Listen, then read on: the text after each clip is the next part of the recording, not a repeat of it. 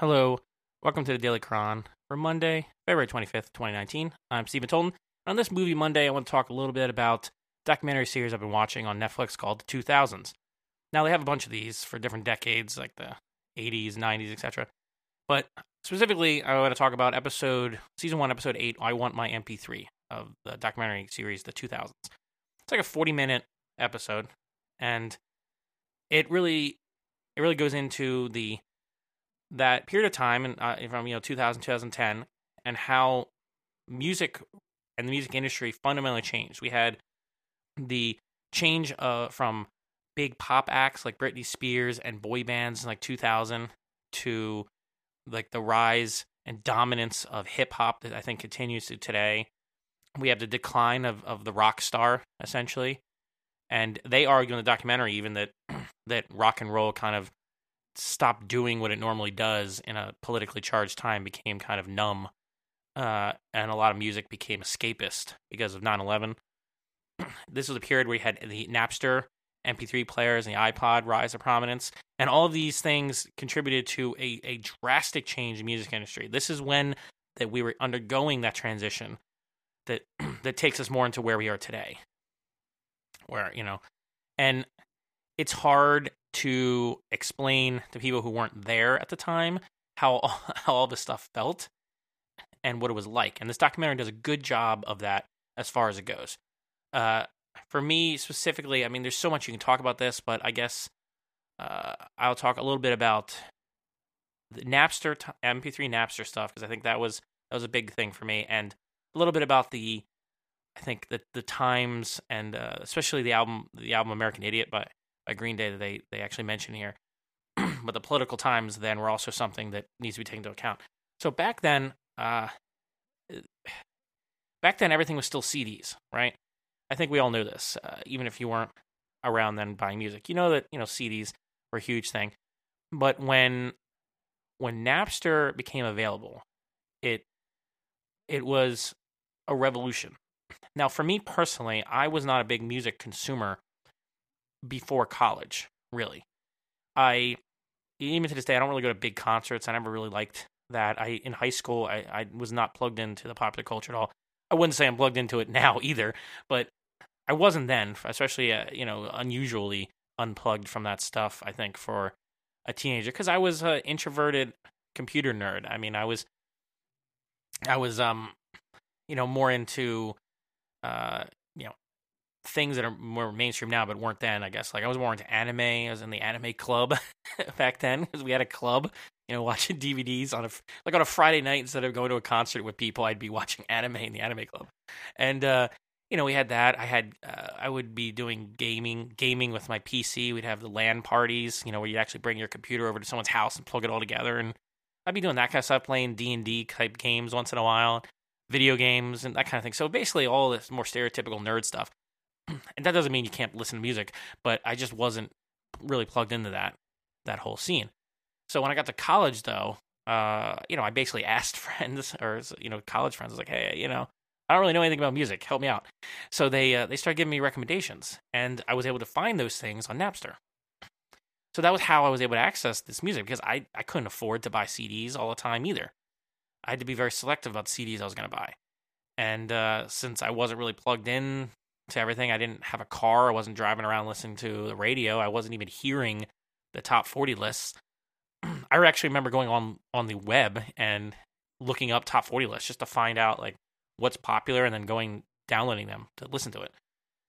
And so Napster for me opened the door for music for me. It let me experience a wide variety of music, things from the far past, from my perspective, even things like like the Beatles and early, rock and 70s rock and roll and hip hop from like the 90s. And I think I listened to grunge after grunge had gone away for the most part. I think I was introduced to Nirvana in probably the 2000s. I was so out of touch. But I got to hear, the current stuff and the old stuff. And the thing about Napster at the time, for those of us that lived through it, it was a moment where you could see this confluence of technologies that allowed something very new to happen that was not possible before. So when I was in college at this time, and when you went to college, this was a time where we all started having high-speed internet access. And when I was at home, I was an early adopter of cable modem, so I had it at home too. Before that, I mean, downloading stuff was slow. Like you could still use it, and I think I still used it when I had a modem. But once you had access to high-speed internet, I mean, that's why everybody jumped aboard at the college scene, because we all had these fat connections. I remember all the debates about how much bandwidth at college campuses is being used for file sharing. It was a big deal. But Napster let us explore these musical tastes we had never done before. But I always felt a little ambivalent about it because, yeah, I mean, the copyright holders for the most part had not put their music on Napster.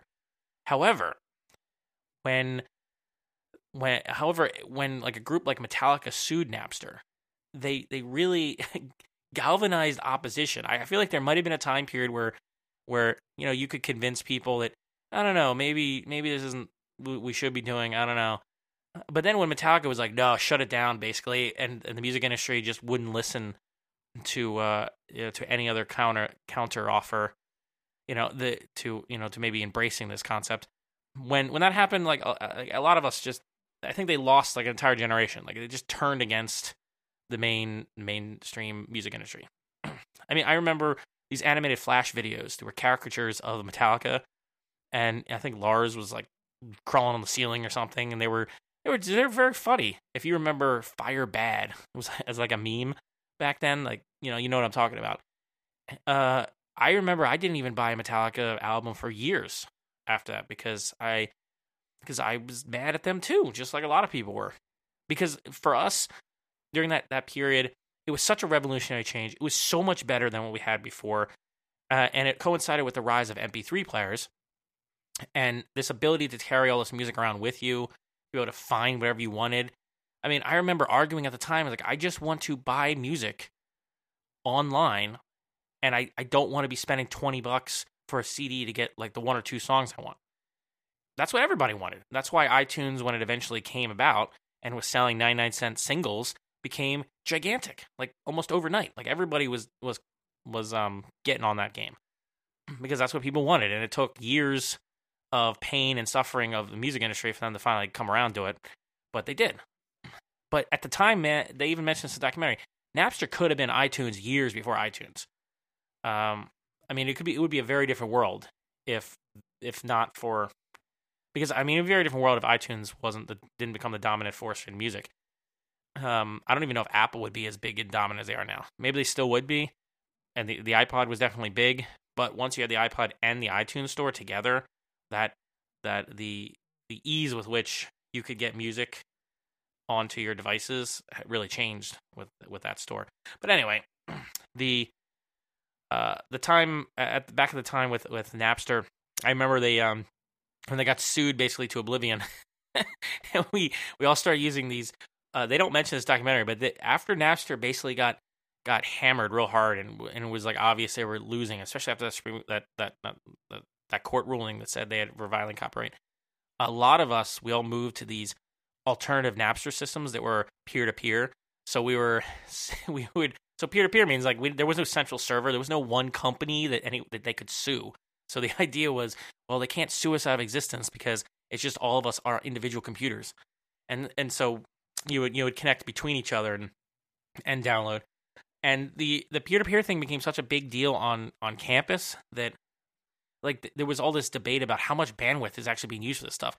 And then I remember, and they probably still get them today, but I remember because I worked in the IT department, you would see copyright notices come through once in a while for people sharing stuff through these peer-to-peer networks.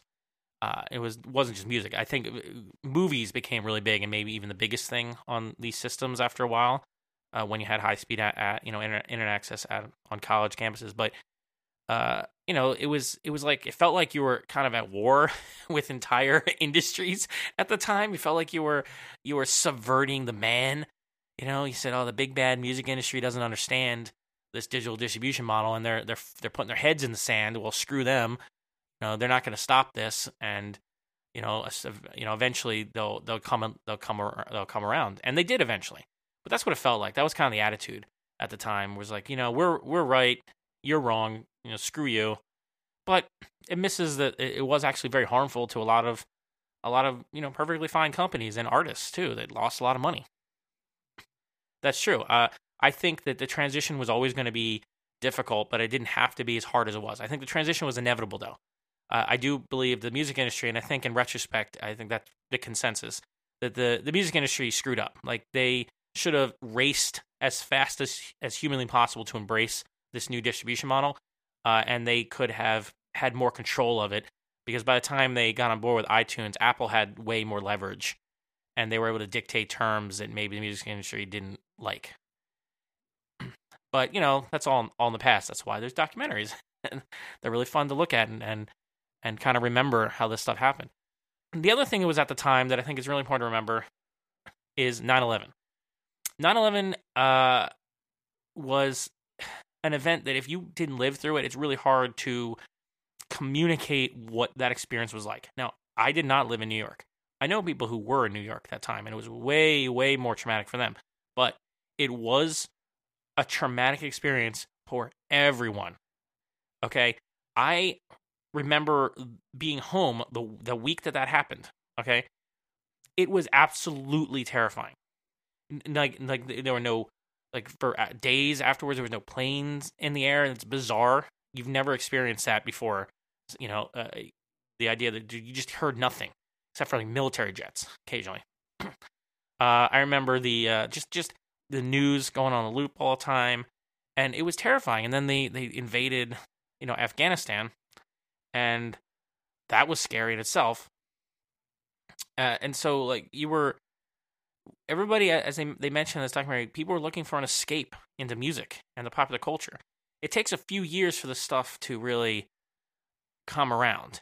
By the time you had like Spider-Man come out, and then we started, and you started having some of the later albums coming out a few years later. That's when the Iraq War was going on.